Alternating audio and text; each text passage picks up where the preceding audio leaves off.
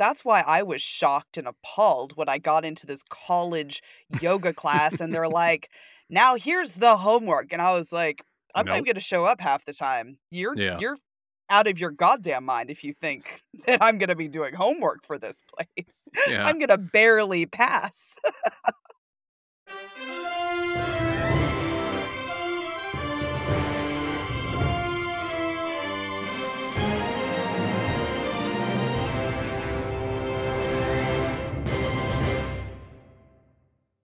Hello. Welcome to 10 Cent Takes, the podcast where we gasp at gastronomic garbage one issue at a time. My name is Mike Thompson, and I am joined by my co-host, the toothy terror, Jessica Frazier. Oh my god, you have no idea. If you guys haven't seen a picture of me yet, I have so many teeth. Like, I'm one of those creatures that was born with, like, 3 sets of teeth in their freaking head, and, like, I used the first set to, like, chew out of the womb. Well, that's nightmare fuel. Thank you for that. Well, you gave me nightmare fuel today, so thank yourself. Yeah, that's fair. Fair. If you are new to the show, the purpose of this podcast is to celebrate comics in ways that are both fun and informative. We like to look at their coolest, weirdest, and silliest moments, as well as examine how they are woven into the larger fabric of pop culture and history. And if you are enjoying the show so far and want to help us grow, it'd be a huge help if you can rate and or review us on Apple Podcasts, because that actually does really help with discoverability. But you also don't have to. You can just keep on listening and enjoying the show. Do whatever you want. Tonight, we are going to be talking about Kid Cannibal, a, in quotes, mature miniseries from the early 90s, which, man, Grown. it's a thing. But before we do that, Jessica, what is one cool thing that you have read or watched lately? So, in honor of Pride, which is when we're recording in the month of June, I'm reading this really amazing graphic biography called Queer as All Get Out, and it's by Shelby Criswell. Hmm. It was published through Street Noise in 2021. And Shelby is a non binary artist in Texas and weaves their own story in between stories of the lives of other queer artists that haven't received a whole lot of mainstream attention, including Nancy Cardenas, Ifti Nasim, Sister Rosetta Tharpe, Wewa, Dr. Magnus Hirschfeld, and other writers, activists, and more.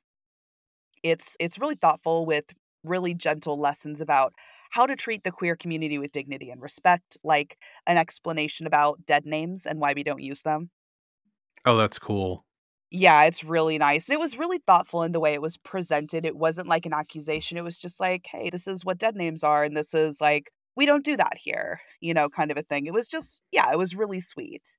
And they're also incredibly sensitive about topics like suicide, providing reminders throughout the graphic novel about the hotline and how important it is that we're all individuals and that we all deserve to be here. That's So, great. That sounds yeah, very uplifting. it's so sweet. I'm only about halfway through and I love it so far. Nice. Yeah. Well, what about you? Not nearly anything as profound as what you just discussed, but That's okay. We don't always have to be profound here. yeah. Many times we're not. I probably should have sought out something a little bit more queer oriented because of the timing, but I didn't. So I have been reading Once Upon a Time at the End of the World, which was published by Boom. It is written by Jason Aaron and it has art by Alexander Tefenki and Nick Dragotta, and it's colored by Lee Loffridge and Rico Renzi. It just had the first volume come out last week. So Oh, wow. I think this episode is going to drop like right at the end of June or very beginning of July. Yeah. Yeah, so the first volume just came out.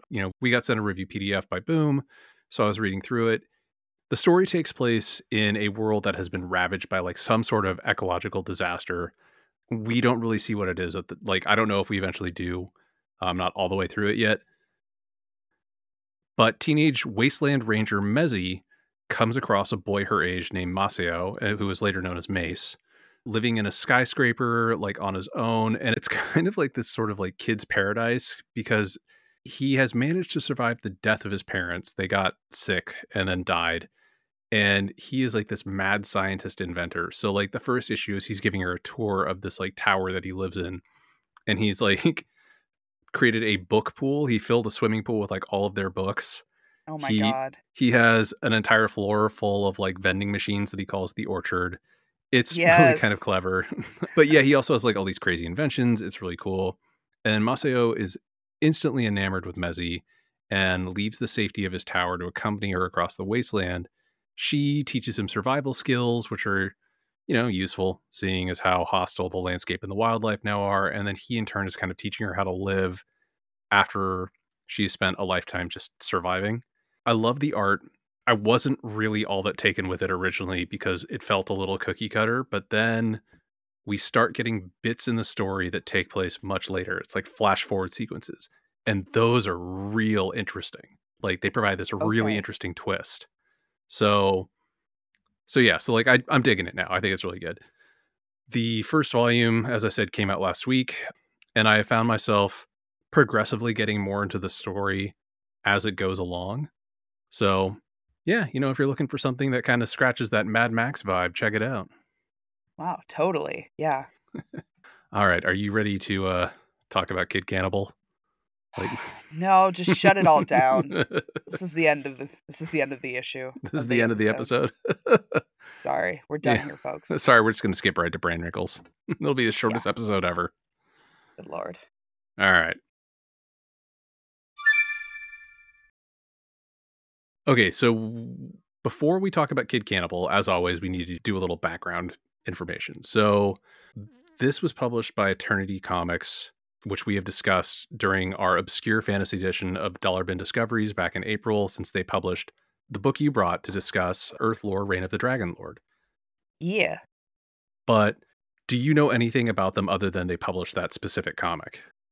No, I'm coming in incredibly fresh. Okay. All right. So Eternity is actually a pretty interesting publisher. I was not expecting this really interesting deep rabbit hole when I started researching this episode. I was not sure how much we were going to have to talk about, to be completely honest. Oh, okay. Oh, sounds like you found some good stuff. Yeah. Okay. So as you're sitting there rubbing your hands together. I sure am. All right. Eternity started out in 1986 as a comics publisher that they were putting out like kind of weird and different creator owned black and white books. This was right at the height of that black and white indie bubble that we've talked about a couple of times throughout the history of the show, which, really came about due to the success of the Ninja Turtles. Yeah. And at this point in time, the Ninja Turtles were already very successful, but they weren't fully mainstream yet. The cartoon and the toys didn't launch until 1987. But at this point in time, the Turtles had pretty much single-handedly created this like indie comics boom because Mirage's core series was just so successful. There were like a ton of parody series, such as Adolescent Radioactive Black Belt Hamsters, Yo. most of which didn't really catch on. It's kind of like how we had that like deluge of zombie content after The Walking Oh, Dead struck a Lord. bit. Sure did. Yeah, but this boom was also how we wound up with publishers like Arrow Comics, who published The Realm, which we have discussed, or Aircell, the folks who gave us Men in Black or Debbie Does Dallas.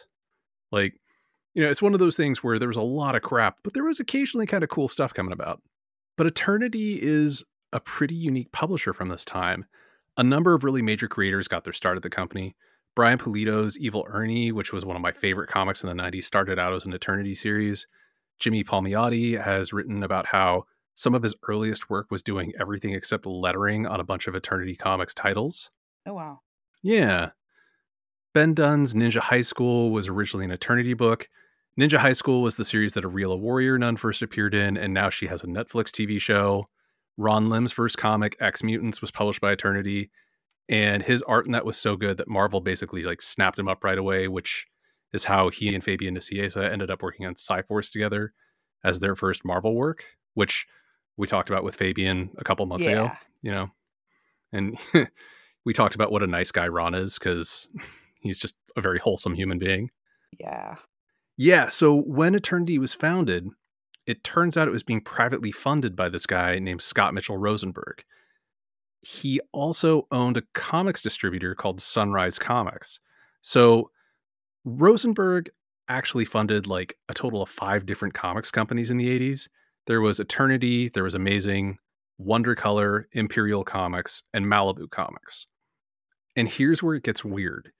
Rosenberg financed like all of these companies in secret with other people who were technically in charge of them. And this worked for roughly a year or so. But in the spring of 1987, Sunrise suddenly said it was having cash flow problems and it wouldn't be able to pay some of the publishers that it was working with until July. Oh, So, yeah. And as a result, there's this like whole ripple effect of chaos. There were a number of publishers who worked with Sunrise that were suddenly left high and dry, which led to a number of indie comics publishers suddenly having money problems, and they ultimately wound up shutting down. I'm not sure on the final count of companies that closed because of this, but I do know a couple of them sued Sunrise over money owed to them, and they basically never recouped their losses. oh, shit. Yeah, and Sunrise itself never recovered either. It declared bankruptcy in 1988 during the Black and White Comics implosion, and then it just kind of ceased operation.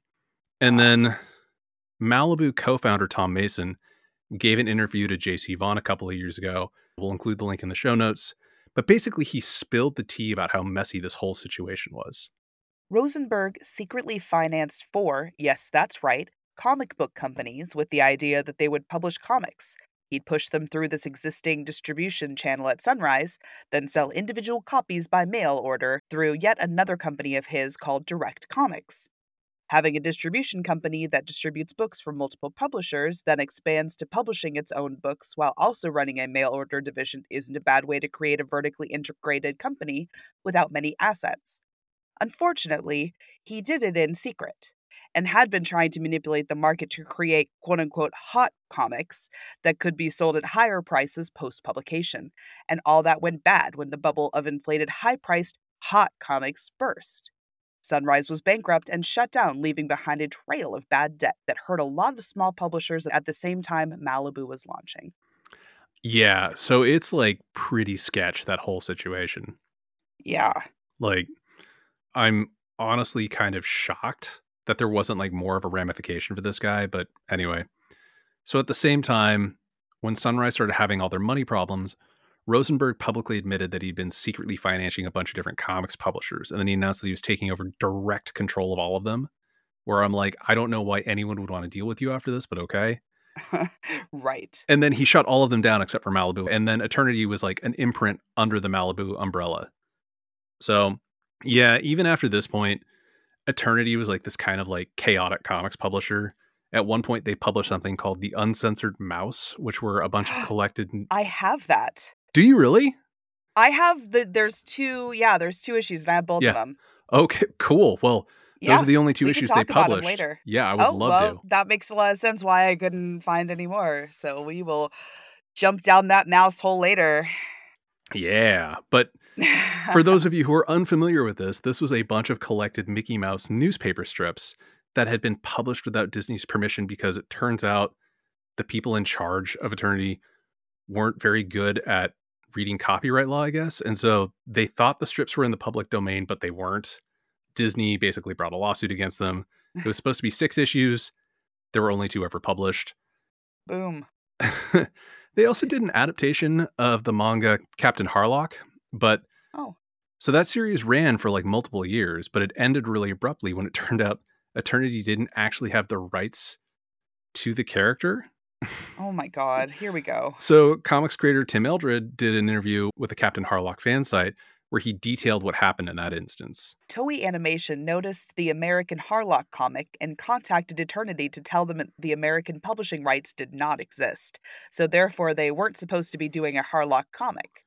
Eternity pointed the finger at Coral Pictures, and it turned out that Coral wasn't a real company, just some individual living in Florida who traded in fake licenses like junk bonds.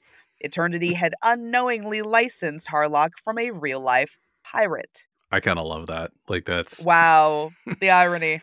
I mean, also it's one of those things where like, yeah, I guess this was like easier to pull off before the internet was a thing because Right, right. Oh, you could have a whole other family like 3 towns yeah, over and nobody would freaking know. Of course, this was easier. exactly.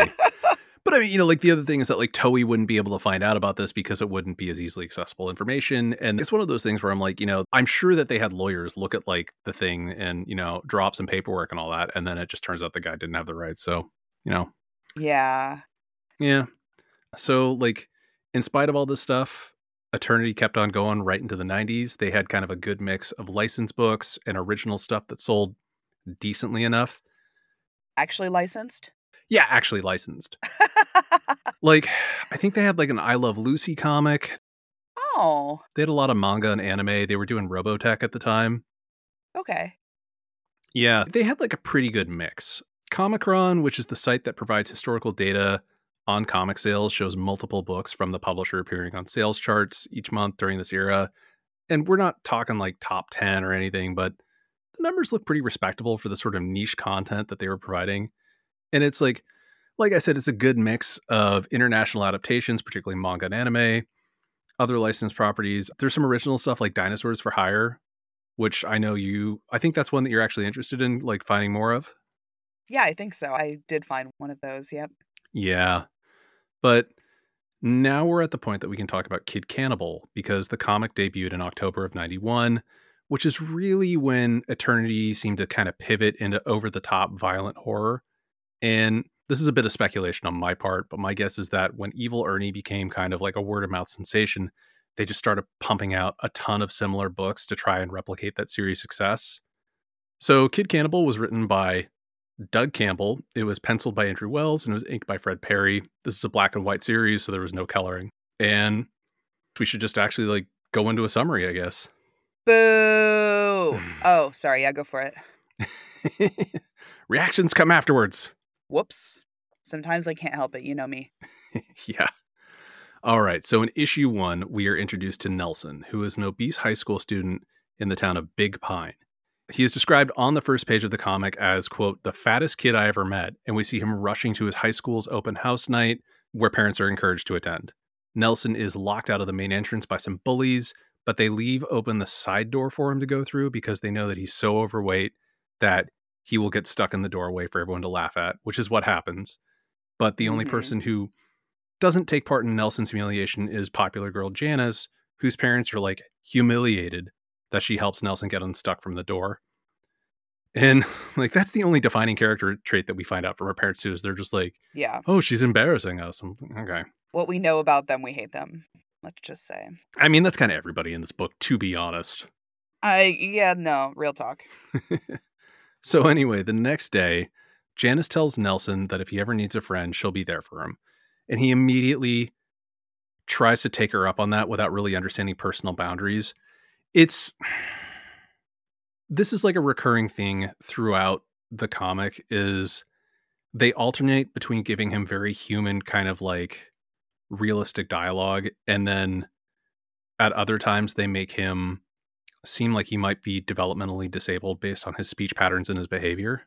Yes. And this is one of those instances where it's the latter because he immediately starts trying to like hang out with her without really understanding personal boundaries. Like things finally come to a head when he interrupts Janice and her boyfriend Eric as they're about to have sex in his car at the local makeout point, which like nowhere near town. Nelson doesn't have a car. He somehow like followed Yeah. them up to like this giant cliff overlooking the town, but Yeah. okay, whatever.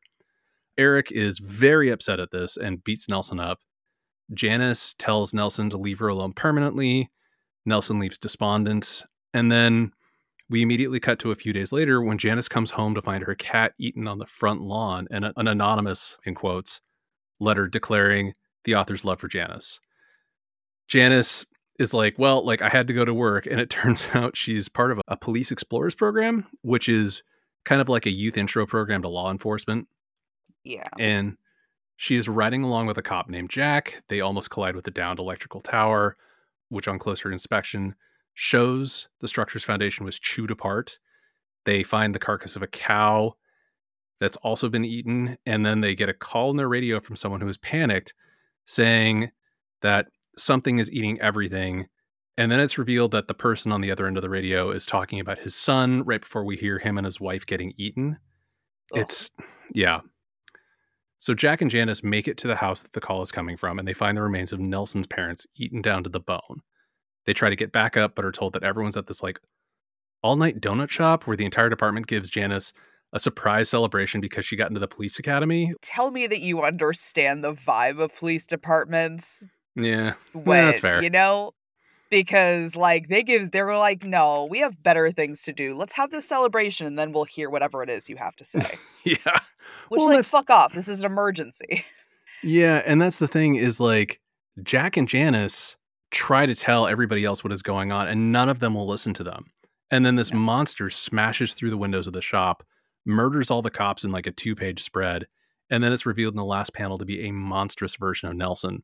He's at least twice as big as he was when we last saw him, both in terms of width and height. He's also got like shark's teeth, and he has like no hair, and I don't know, like scales Or, or kind like, of like really bad bump. acne? It's hard to tell because there's no Like, color. body-wide acne? I don't know. I was almost thinking like kind of like, lizard's bumpy skin, you know? Yeah. Yeah, that's a good guess, too. I don't know. But Vague. yeah, that's where the issue ends. Yikes. That happened. Issue 2 picks up immediately after this. Janice manages to escape the donut shop because Nelson gets distracted by like the giant donut on the top of the building. Yeah. It's like Okay. Nelson is really dumb when it's convenient for the plot, and other times he's not. Right. She takes one of the police cruisers and warns everyone in town over the car's loudspeakers that this is an emergency and they need to evacuate. When she gets home, she finds her parents have been eaten. And then Janice has like an I'm a badass moment and declares she's going to stay and fight. So she drives to the edge of town where there's a canyon with a single lane bridge as the only way across. I guess this is the only way out of town, too, theoretically. Yeah, it seems like. There's a traffic jam that's caused a standstill, and Nelson is trying to climb the bridge while screaming about how he needs food. The bridge starts to collapse. Janice rescues a kid who is inexplicably dangling over the edge, and then the structure collapses into the water below. The mayor, oh god, the mayor. The mayor suddenly is like, I need to help this poor boy. We can't leave him to die. And Janice is like, he's already murdered dozens of people and just tried to eat a kid. And the mayor's actual response is, I don't have time to stand here and take this vigilante nonsense. So Right. he finds some potatoes in someone's car and then he goes down to Nelson and feeds the potatoes to him. And then Nelson basically breaks out of the wreckage and gives chase to the mayor, declaring that the potatoes are good, but fresh meat is better. Yeah, and, like, here's the thing, the mayor would have been one of the first people to make fun of this kid too, so Oh, I yeah. don't get it. I don't get it. The mayor is very clearly meant to be like a satire of like bleeding heart liberal politicians at the time, Oh, sure, yeah. but it doesn't work real well. Like he flip-flops between wanting to take down Nelson throughout the rest of the series or like being like, "Oh, we should help him." But Right. it's only when when basically he stops Janice or others from like actually like putting Nelson down. That's the only time that actually comes out. Right. So, yeah, now in issue 3, Nelson is still chasing the mayor through the canyon, but the mayor is able to escape when Janice shoots Nelson, which doesn't actually hurt him because he's so big now, but he does have a moment where, from the safety of the cliff in the canyon, Nelson is talking to the townsfolk and he tells the town that he always hears them making fun of him for being fat, and it's actually like kind of heartbreaking. But then he immediately declares that like he's going to eat them all, so whatever. Yo, yo. He climbs up to the high ground very quickly. He starts eating more people. The townsfolk unsuccessfully try to crush Nelson with a boulder before he chases the survivors through the canyon. He tells Janice that her boyfriend has something to do with how he became monstrous. And then he eats the town drunk, which makes him really sick. And then that allows the remaining people to get away. And Janice, the mayor, and Eric make it to the police station where they arm themselves. And then they drive off Nelson, who has followed them. And he retreats into the local supermarket to recoup. Yeah. End scene. But now we get to issue 4, Yeah. which is the final issue of the series. God, I wish it ended there. I know, it would have been great, right? Like if you just folded a little bit earlier, it would have been fine. I mean, maybe not fine, but it would have been Yeah. maybe would have saved something. Would have Yeah. saved me from one of these scenes in particular. Oh man, it's bad. So issue 4 begins with Janice going into the supermarket with a machine gun. Like, also, I need to point something out, which is that I talk about like how Janice is like having all these like strong final girl moments where she's not going to back down, but she is very sexualized. Like Yeah. when she's getting a gun out of a car, like the art very obviously focuses on her ass. Like her cleavage is like increasingly exposed. Like, and then I think like the last few pages of this book, she's like in a bra. Like she Yeah. doesn't even have a shirt. Exactly. Yeah. So anyway, inside the supermarket, we find out Nelson is now the size of King Kong and he snatches her into the air, but they talk for a second. And it's weird because Nelson keeps swapping between being able to deliver these really insightful statements. And then he has immediately afterwards this childlike dialogue where he can't really do more than say things like, that hurted me, and eat people. God, it's so frustrating. It makes no sense. I found myself really frustrated with those scenes because I'm like, did just nobody edit this book? I know that we have an editor credited in this book, but I'm like, but did they really do anything? Like, what were they doing? Like, how were they earning their paycheck? We've talked to enough people who have edited things that have said, I don't remember what that is. So Yeah. you know what I'm saying? I feel like Yeah.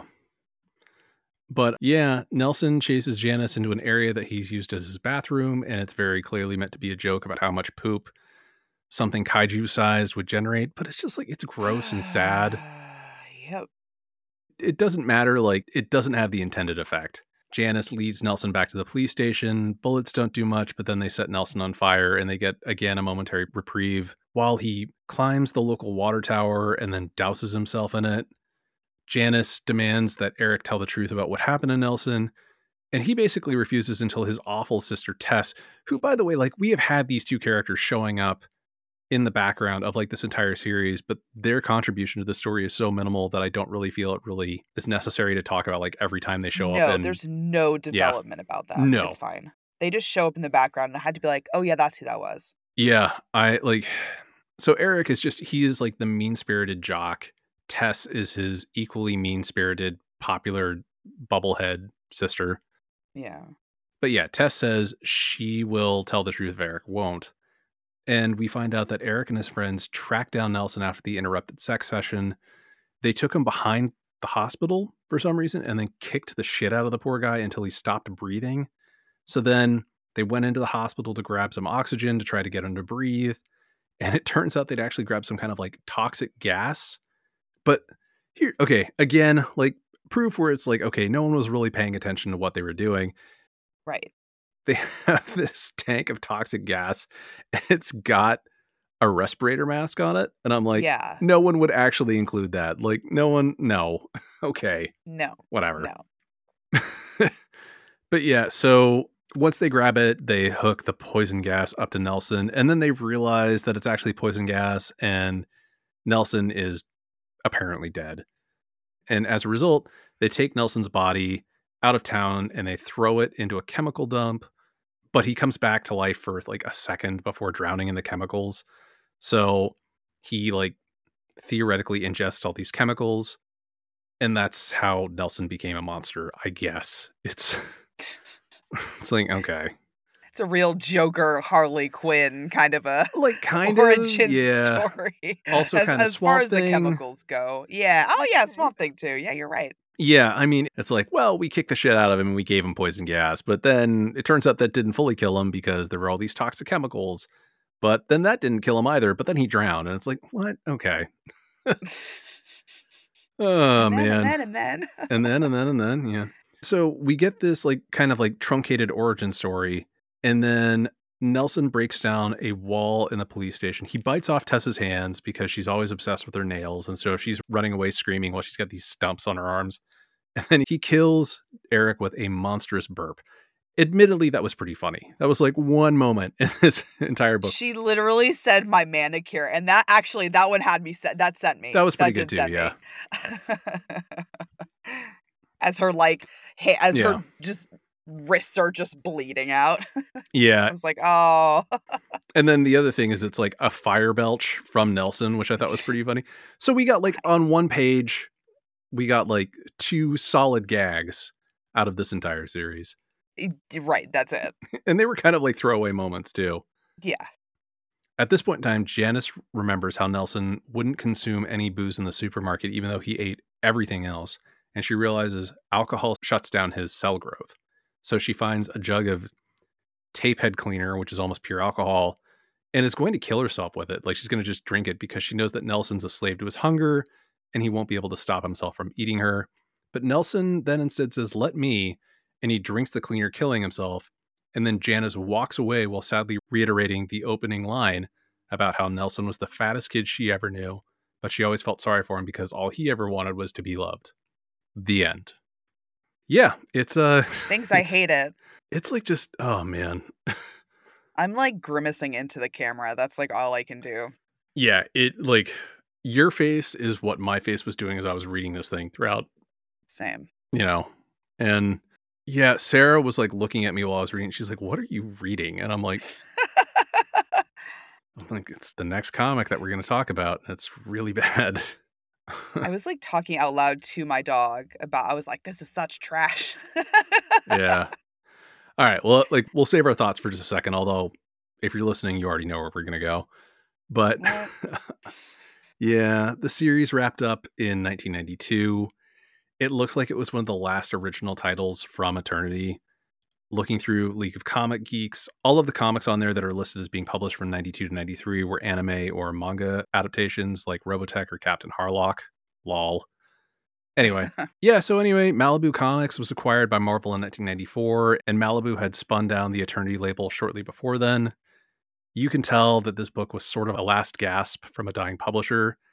Each issue has fewer and fewer ads, most of which are for other Malibu owned comics. And I mean, the back covers for the last 3 issues, they're not even ads. It's literally just like solid black with a list of all the different imprints under the Malibu umbrella. And I mean, I also kind of have to wonder how rushed they were when they were putting these out because there's like a lot of white space in the last couple of issues too. Like Yeah, that's fair. like in terms of artwork. So yeah. But according to the Indicium, Campbell actually owns the copyright, which means this was a creator-owned book. But I don't know if Marvel's retained the publishing rights to this. Kid Cannibal was never collected or reprinted, which, like, let's be honest, was probably for the best. Thank But goodness. yeah, but that might actually be because of the terms involved with Malibu's acquisition by Marvel. A number of people have been clamoring for reprints of various Malibu series. Not this, but I um, was going to say. well, so here's the thing: is that like by '94, Malibu had something called the Ultraverse, which was like their own shared superhero universe that was pretty successful in its own right.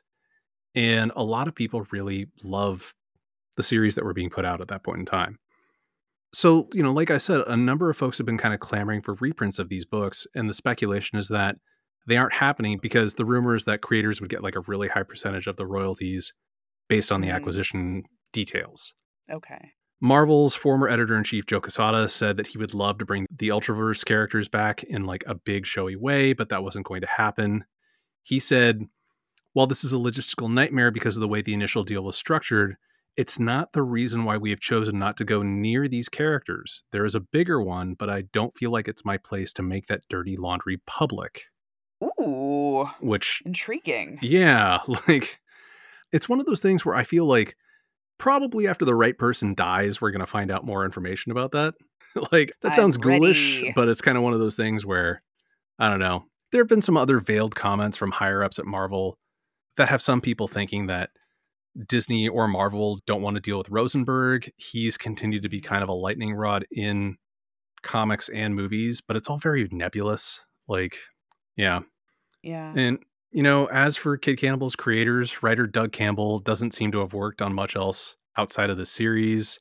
League of Comic Geeks only shows him working on the comic adaptation of the Demonic Toys movie, also from Eternity, and The Bat from Adventure Comics, which was another imprint for Malibu. But as far as I can tell, that's it. There are multiple writers named Doug Campbell, so, it's kind of hard to figure out which one's the right one. Right. Yeah. Likewise, artist Andrew Walls is credited with 3 other indie comic issues, but I couldn't find much more about him. One site claims he's working as an art teacher now, but I can't confirm that. Huh. And actually, inker Fred Perry has gone on to the most success in the field. He's still working in comics. He received an Inkpot Award in 2013. He is best known for an ongoing manga-esque series called Gold Digger, which is apparently one of the longest running North American comics written and illustrated by the same original creator. Huh. That's Yeah. great. Good for him. Yeah, I'm not mad at Fred Perry for any of this. I'm like, this, you were just the anchor. He just inked what was already given to him, like, honestly. Yeah. I'm like, you were just cashing a If paycheck. It's fine. Yeah, well, 100%, 100%. I wonder if he had that same face while he was doing it too, like that, like, Maybe. I had quite like the Winifred Sanford, like, tooth going on there for a moment where I was like, "Ooh, oh no." Yeah. Disgusting. Book. Book. Sorry. We just went off on a side tangent. I apologize. We're not Also, sorry. no, we're not. Also, like, I can't believe we never got a Hocus Pocus comic. Like, Oh, yeah. at least I don't think we have. I mean, I might be wrong. Someone, You might be wrong. I let haven't us heard know of if it, there but was one. But oh my god, yeah, I want it now. I know, right? So ultimately, there is like almost no information about this series on the web. League of Comic Geeks has an incomplete listing of all the issues. The series does have a full listing on Comic Book Realm. And other than that, the only thing that you can find on Google is like listings of issues for sale. Like, So, yeah, I guess the rest of this discussion is going to be kind of like a little bit of a mini book club. So, I mean, I I found this book kind of triggering because I was a fat kid who got picked on all the way into high school. And that said, like the triggering effect wasn't as bad because the bullying is just so over the top that it doesn't feel believable. Like it's still like, you kind of recoil from it, but like it's such a weirdly lazy story that really it just seems to be kind of going through the motions of making these people awful. And like you and I both talked about our struggles with weight, and I'm curious, did you have a similar reaction? Oh, yeah, I agree, it was incredibly triggering for me in a couple of ways. I also experienced really intense bullying, mostly in middle school, but Mhm. also a bit into high school for my weight, so much so that kids actively called me Fatty McGee. Yeah, I never got that, but it was pretty bad in middle Yeah, school, and then in high school, the kids kind of backed off a little bit because I got known for having, like, really good responses, like, really good retorts, and I could be meaner than them, which in hindsight, I'm not real proud of, but, I think my mask just got better when I got Mm, into high school and I started, noticing people's behaviors and, like, doing pattern recognition work of, like, plying myself into, what could be socially acceptable. But, like, the Fatty McGee thing was so bad to the point where probably, like, 7 years after I graduated from high school, I saw this guy that I'd gone to middle school with, but he had gone to high school elsewhere. He didn't recognize me by my actual name, but I had this sneaky suspicion that he might remember me by my nickname, which he did. And, like, mm, it wasn't this guy's fault, like, he actually wasn't someone who actively teased me, he was a really nice guy, but it does show how deep that teasing truly ran, if yeah. that's how he remembered me. Fuck, I'm so So sorry. That's, like oh, I mean, it just is what it is, like, I've done a ton of work on myself, like, I'm 37 now, I give 0 like, I'm yeah. literally wearing my chubby ass is wearing a crop top right now, I give 0 fucks, like, I was out in Santa Rosa like, "Yeah, bitch," Yeah, earlier today with my tummy out, like, I don't care anymore. yeah, But it's so much harder in high school, In high school, it feels so much more detrimental, and it is, to be kind of a social pariah in that way, in any yeah. way. And so, as you get older and you're able to unlearn some of that stuff, it does become easier, I promise to you younger people listening. It's better now, I think. Yeah, Like, they do a lot of kinda, like speaking as someone who is, like, a parent adjacent figure with kids in school, right. it's gotten better. Like, they're much more aware of bullying and, like, kind of, being and emphasizing kindness and empathy. But, yeah, like, middle school and high school when we were growing up, it was really tough to be the least bit different. Yeah. Well, and everything, like, TV was super fat phobic, everything in the media was super fat phobic too, which contributed to it. Yeah. But on the other side of things, like, if we're looking at the Janice side of things, like, Nelson here, he got really stalkery, let's be Oh, real. yeah, Like, 100%. he got really stalkery, and I also like, for how much I was, like, made fun of. There were, like, oddly enough, there were also people who just would not leave me the fuck alone, like, Mhm. romantically wise, and I didn't really date in high school, I had, like, one boyfriend, but I had, like, a few issues with guys exhibiting, like, really stalker behavior, like, we're talking people driving past my house. Yeah. Like, one guy who counted down the days to my birthday on, like, a classroom whiteboard starting at 50, What the and fuck? then on my birthday, he says, "You're 18, now we can get married." Like, I was Like, not dating this guy, nor was I romantically interested in him. And so, well, also like, fuck whatever teacher let him do that on the whiteboard in a classroom.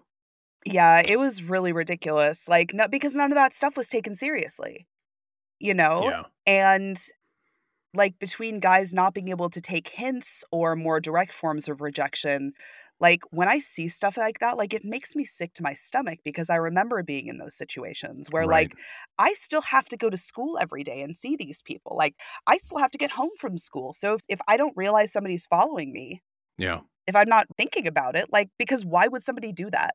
Mhm. So, Yeah. yeah, good times. So Yeah. that So is how I was triggered during cool. this. Sorry to It was great. sorry to rip open that wound. Oof. It's okay. Well, next year is my 20th high school reunion. I probably should get over it. I have not gone back to my high school since I skipped graduation and zero regrets. I still have a few friends that I talk to, and, I do if they too. end I up just going, I'll go, but like none of my friends go. I don't care. Like it's fine. oh, yeah. That's what I'm saying. If any of my friends go, I'll go, but, like, otherwise, like, I don't give a fuck. Yeah. Okay. This book was clearly trying to be a horror comedy. Do you think it succeeded at either? Good lord. It felt very high school edgelord. Yeah, 100%. It wasn't scary per se, it was really just a bad story of a marginalized person being pushed even further into the margins. So I guess in that sense, it was scary? Yeah, but it's not. Like, it wasn't in an unbelievable No. way. Like, No. mm, I like I agree with you. I honestly think it's not a very good story. It's not actually gruesome enough to be a horror book. The humor almost always falls flat. None of the Yeah. characters are actually like characters. Like Janice is clearly meant to be like the final girl trope, but I can't tell you anything about her character other than A, she feels sorry for Nelson, B, she wants to sleep with her boyfriend Eric, and C, she loves the idea of being a cop, but like that's it. It's like She had a cat at one point. she did have a cat named I think Schnookums or something, or Schnookums, good lord, why? I don't know. I mean, um Like, what are you, 90? What are you, a 90-year-old heiress? What is this? hold on, let me look this up. Let me open up the book again and make sure that I got the name right for the sake of No, you accuracy. did, because I remember that, because I thought in my brain, "What are you, a 90-year-old Yeah. heiress?" I mean, like, I'm glad that we hadn't met the cat before because that would have made me really sad. Seriously. But yeah, you need at least one good character to really meet any kind of genre challenge, and we don't get a single good character in this book. It never happens across 4 issues. Like, I mean, Nelson is honestly like the most relatable character, and that's just because like he is just so bullied and like the town seems to be populated by truly awful people. Like, Yeah. I was not able to root for a single person in this book. Like, were you? Not really. Yeah, okay. Like, I thought for sure I would be rooting for Janice since she was the one who was trying to help throughout the series, but she also acted in ways that were pretty harmful. Yeah, she's not great. Like, No, she's not. I would say that the one that I'm most empathetic to is Nelson. yeah. He's really just continually ostracized by everyone he comes into contact with. But it's hard though, because he does also turn away help, which, also that is pretty relatable too, because you don't know who you can trust. Yeah. But he also hurts those around him, like his parents, and like, why did they have to get in? Like, why was that part of it?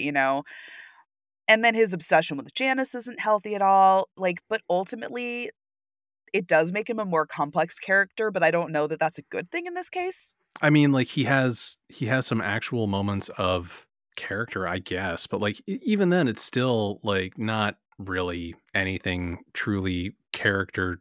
It's not actually I don't know. It's one of those things where I'm kind of sitting there going like you have these moments where you say something almost insightful But then Right. but then the next panel after that, they immediately undo it all with some, like, kind of, like, bestial line or something, and they don't really explore anything about him other than, like, "You hurt my Right. feelings because you were mean to me. Oh, now I'm hungry and I'm gonna eat you."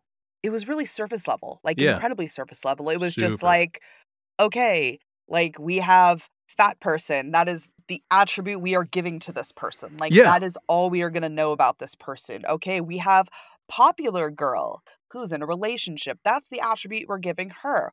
Okay, popular guy who's a dick. Okay, give him that attribute. Like, that was really all it was. It wasn't anything, like you said, deep or insightful. It was just like Yeah. they were attributes without actually developing the characters. Exactly. I mean, the the town drunk, I think they introduced him in, like, the first issue, and it's for, like, one scene, it's like, "Oh, that's the town drunk," and then he comes back and he gets eaten, and that's it, and you're like, "Oh, okay, so his defining characteristic was that he was a drunk." And Attribute, not yeah, character. um, the mayor Ugh, is a terrible politician. yes. I mean, yeah, it's just like, I don't know. Eh. Oh, one other attribute of Janice is that apparently she likes getting naked, you know, in the back of her boyfriend's car, I guess, because Well, we that got a was lot her of time. it's explained that that was going to be their first time going all the way. Yeah. Mm, That's why it was so quote unquote special, and she was mad that they were, like, interrupted because that was supposed to be their night. yeah, but we get a lot of focus on her nude body in, like, Yeah, silhouette or, that's like, barely gross. covered up. It was like, oh, Right. like, aren't you supposed to be in She's high supposed to be school? like a teenager. Yeah, Like, exactly. It's like, I blah. was like, "Oh, okay." Yeah. It's basically a child. The older I get, because we live right near a bunch of schools, and I'm just like, these Yeah, kids look younger and younger, and oh right. man, I just like I can't fathom dudes my age or older who are like lusting after Ugh. kids that age. I'm like, they are children. Like Barf. they're oh Barf. They are oh. children. We've also been watching a lot of the Duggar documentary, Shiny Happy I People. was gonna start watching that. It's really good. Anyway, sorry for all the side tangents into really kind of like fun, happy topics this episode, folks. Ugh. Hey, they know they get what they get when they tune into us. Yeah, I know. What was the worst moment for you in this comic? God. The poop room. Me too. It was Like, just horrendous and absolutely unnecessary, and, like, let's just say that it was at this point in the comic that I was incredibly glad that it was in black and white rather than in color. yeah, because it's just like you see this like black mass. It's so Yeah. gross. She, like, skids in and leaves, like, a trail of her I was like, "Ooh." Well, also, it's like everything about this chase scene just gets ground to a halt with that moment, and it feels really cringy Yeah, and sad because Nelson A originally like says like I had to use like 12 phone books to wipe, but then yeah. as Janice is running out of the store, he's like, "Please don't tell anyone about it." And I'm like, What am I? How am I supposed to react to this? Like, this is Right. What gross am I and supposed dumb, to but do with also like this? it makes my heart hurt a little bit. But like, I don't think that was the intent. Right. I think Yeah. it was supposed to be that stupid toilet humor that I really think that we could do better than, honestly. I mean, yeah, like you said, it was like high school edge lord. It's like, haha, Yeah. Let's make a diarrhea joke yeah, now. like, Basically. yeah. Do you have any final thoughts about this book? I don't know. It made me feel yucky in a lot of ways. Even though, like, it didn't truly hit my horror bone, I'd be fine with this staying right where it is and going absolutely nowhere else, please. Yeah, I've spent the past week thinking about this book and trying to figure out like what genre of horror you would put it in. Because I was like, it's not a slasher. It's not quite like Right. I don't know. I think it kind of falls into like the splatter subgenre of horror, which is, the Yeah. one that focuses on like gore and graphic violence, because that feels like what it was attempting to do. Right. Um, like I keep on linking the comic in my mind to the Toxic Avenger brand, you know, Okay. because there's like a lot of parallels. There's the monster in both of Right. these stories are social outcasts who are transformed through basically kind of like accidental exposure to harmful chemicals through the actions of jock slash popular kid stereotypes. Both are clearly trying to be funny, but The comic doesn't really nail that, although the movie, I think, does. It's problematic in certain ways, but it's definitely got funny moments. And there are also terrible mayors in both of the stories. Like, I don't Yes. know if this was the plan. I have to wonder if Eternity was really hoping that maybe Kid Cannibal might somehow meet the same cult success that the Toxic Avenger brand had, because earlier in 91 there was an animated series that launched, and it had all of the usual associated products. There were like toys, there were coloring books, there was even a video game. Like, Sarah and I last weekend were at a local comic shop up in Santa Rosa called Legotti's, and the guy just had like boxes of comics to go through. And he was really cool. Like, he hadn't fully organized it yet because he had just moved the store. And I found the Toxic Crusaders comic, and I was like, oh, that's kind of funny. And he was Oh, like looking up nice. what they were going for, and he's like, there's another Toxic Avenger movie. This is currently going for a shit ton of money. And I was like, never mind, I'm not interested. It's fine. Yeah. Whoops. Yeah, it's fine. And it wouldn't be the first time that like an R-rated property successfully transitioned over to kid audiences, because before that we'd had Police Academy. Like, that was my original exposure to Police Academy, was the Right. cartoon.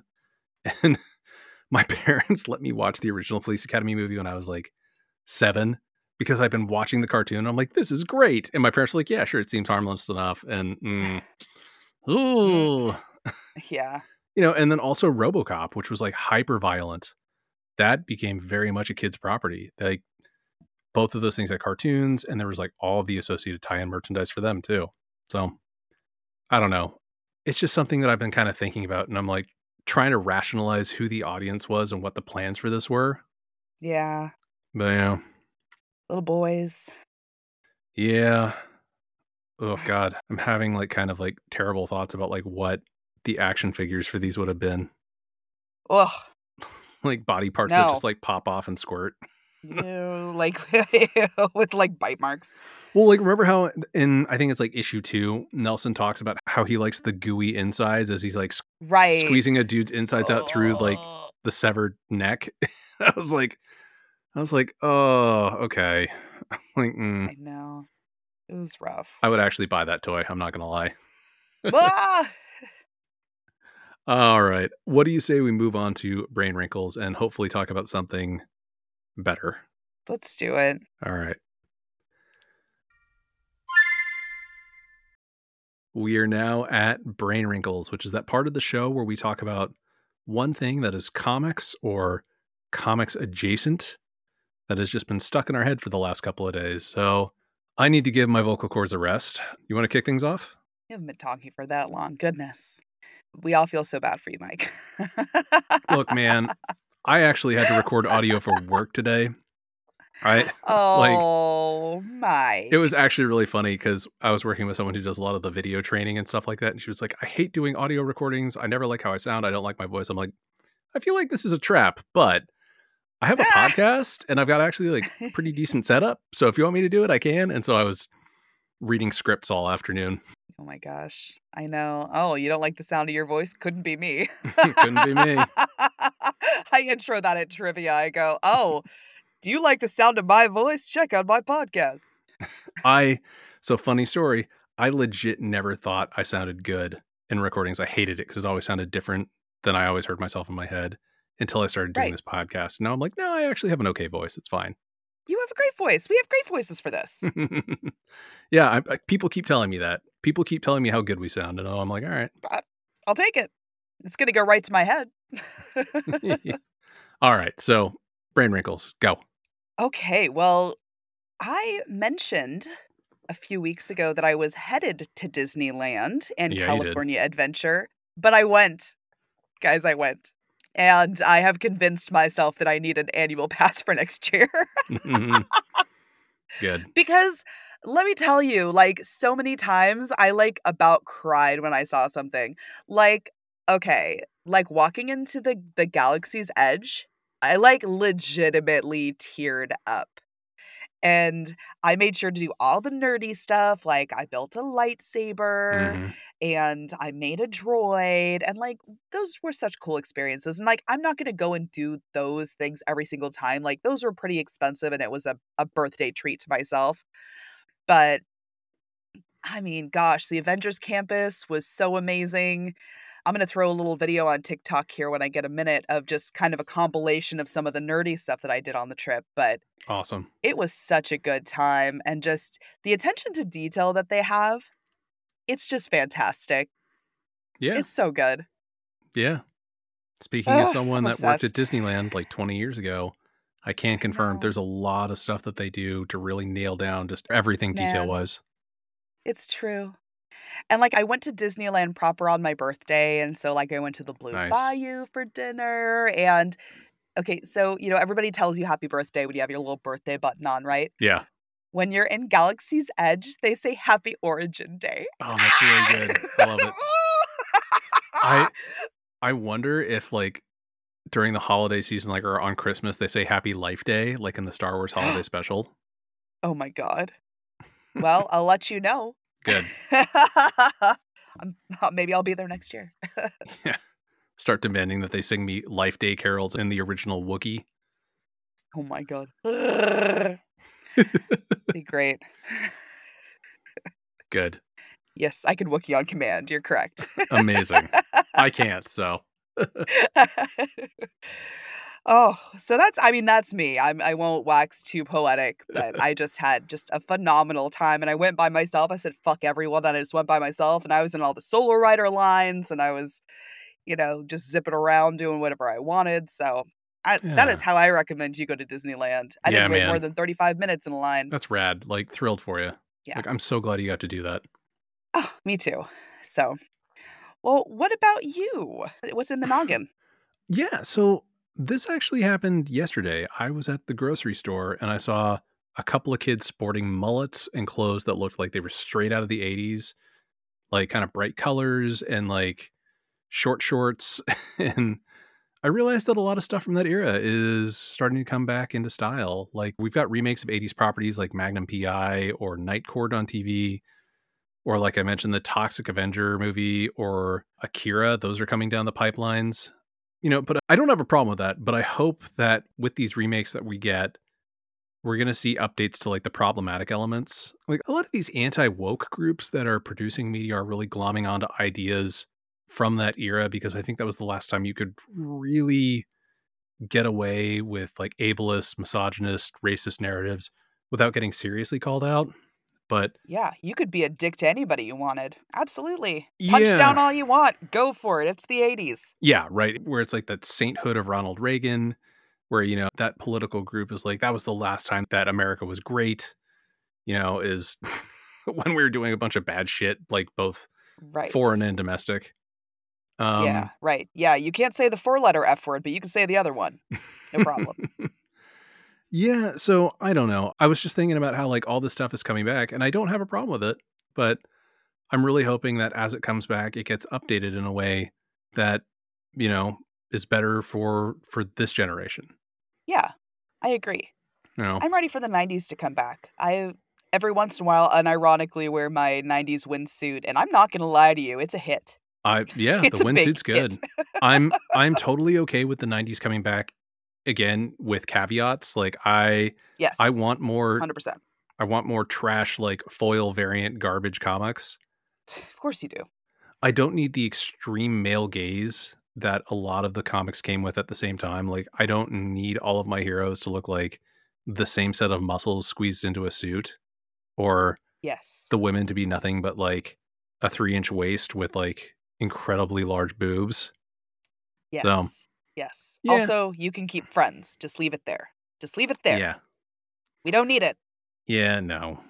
Go be nostalgic on your own time. Yeah, we also got Will and Grace to come back, and that was like I was like, do we really need this back? Like it was groundbreaking at the time, but Yes. I was like, love it in theory. I'm like, but yeah, like I've gone back and rewatched some of those episodes, and I'm like, it's not great. Yeah. I do like Frasier a lot. That is a show that I've watched a lot of, and at the same time, like it's pretty solid. It's pretty solid still. Oh my Yeah, gosh. but Yeah. yeah. Tossed salad and scrambled eggs. Also, you know what really holds up is fucking Murder She Wrote. Murder She Wrote fucking Oh my slaps. dude, Murder She Wrote is amazing. Although we do have to consider how many people are being murdered in Cabot Cove, and there is a real Yeah, I like the conspiracy theory that J.B. Fletcher is actually just a prolific serial killer. yes. Yeah, it's my favorite. That's That's my favorite. also, that's something else that we never got a comic of. Right! And I'm very mad about it. Like, it had 12 seasons. J. Michael Straczynski was actually, like, involved in that show, too, and he's, like, a prolific writer of both comics and TV and That movies. He's makes the guy who sense. gave us, like, Babylon 5 and all that. Yeah. But, yeah, I'm actually, like, really shocked that we never got I'm we not never gonna lie to you.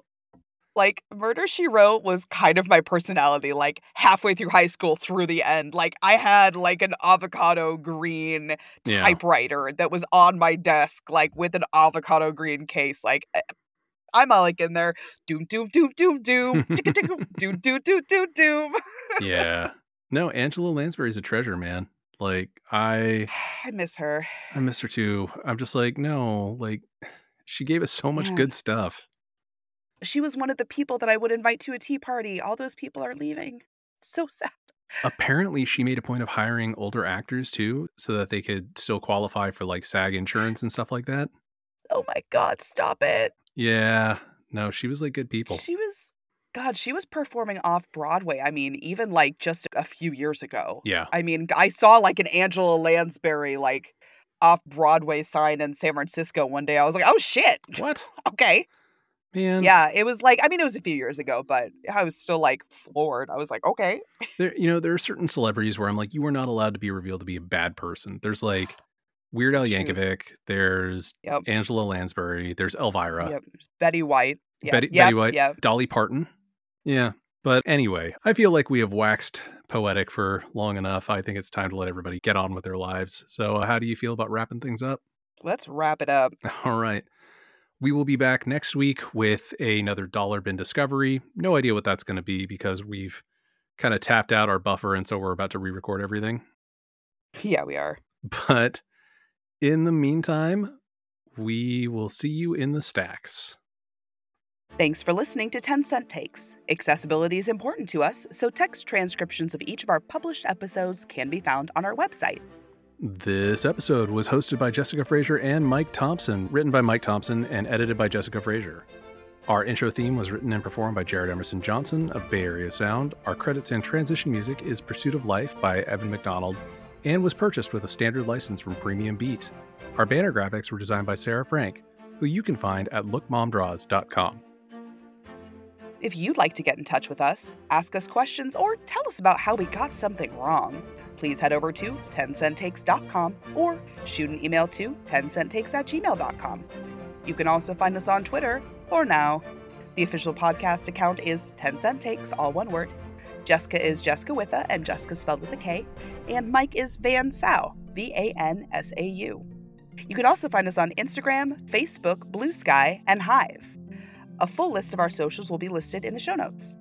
If you'd like to support us, be sure to download, rate, and review wherever you listen. Stay safe out there. And support your local comic shop.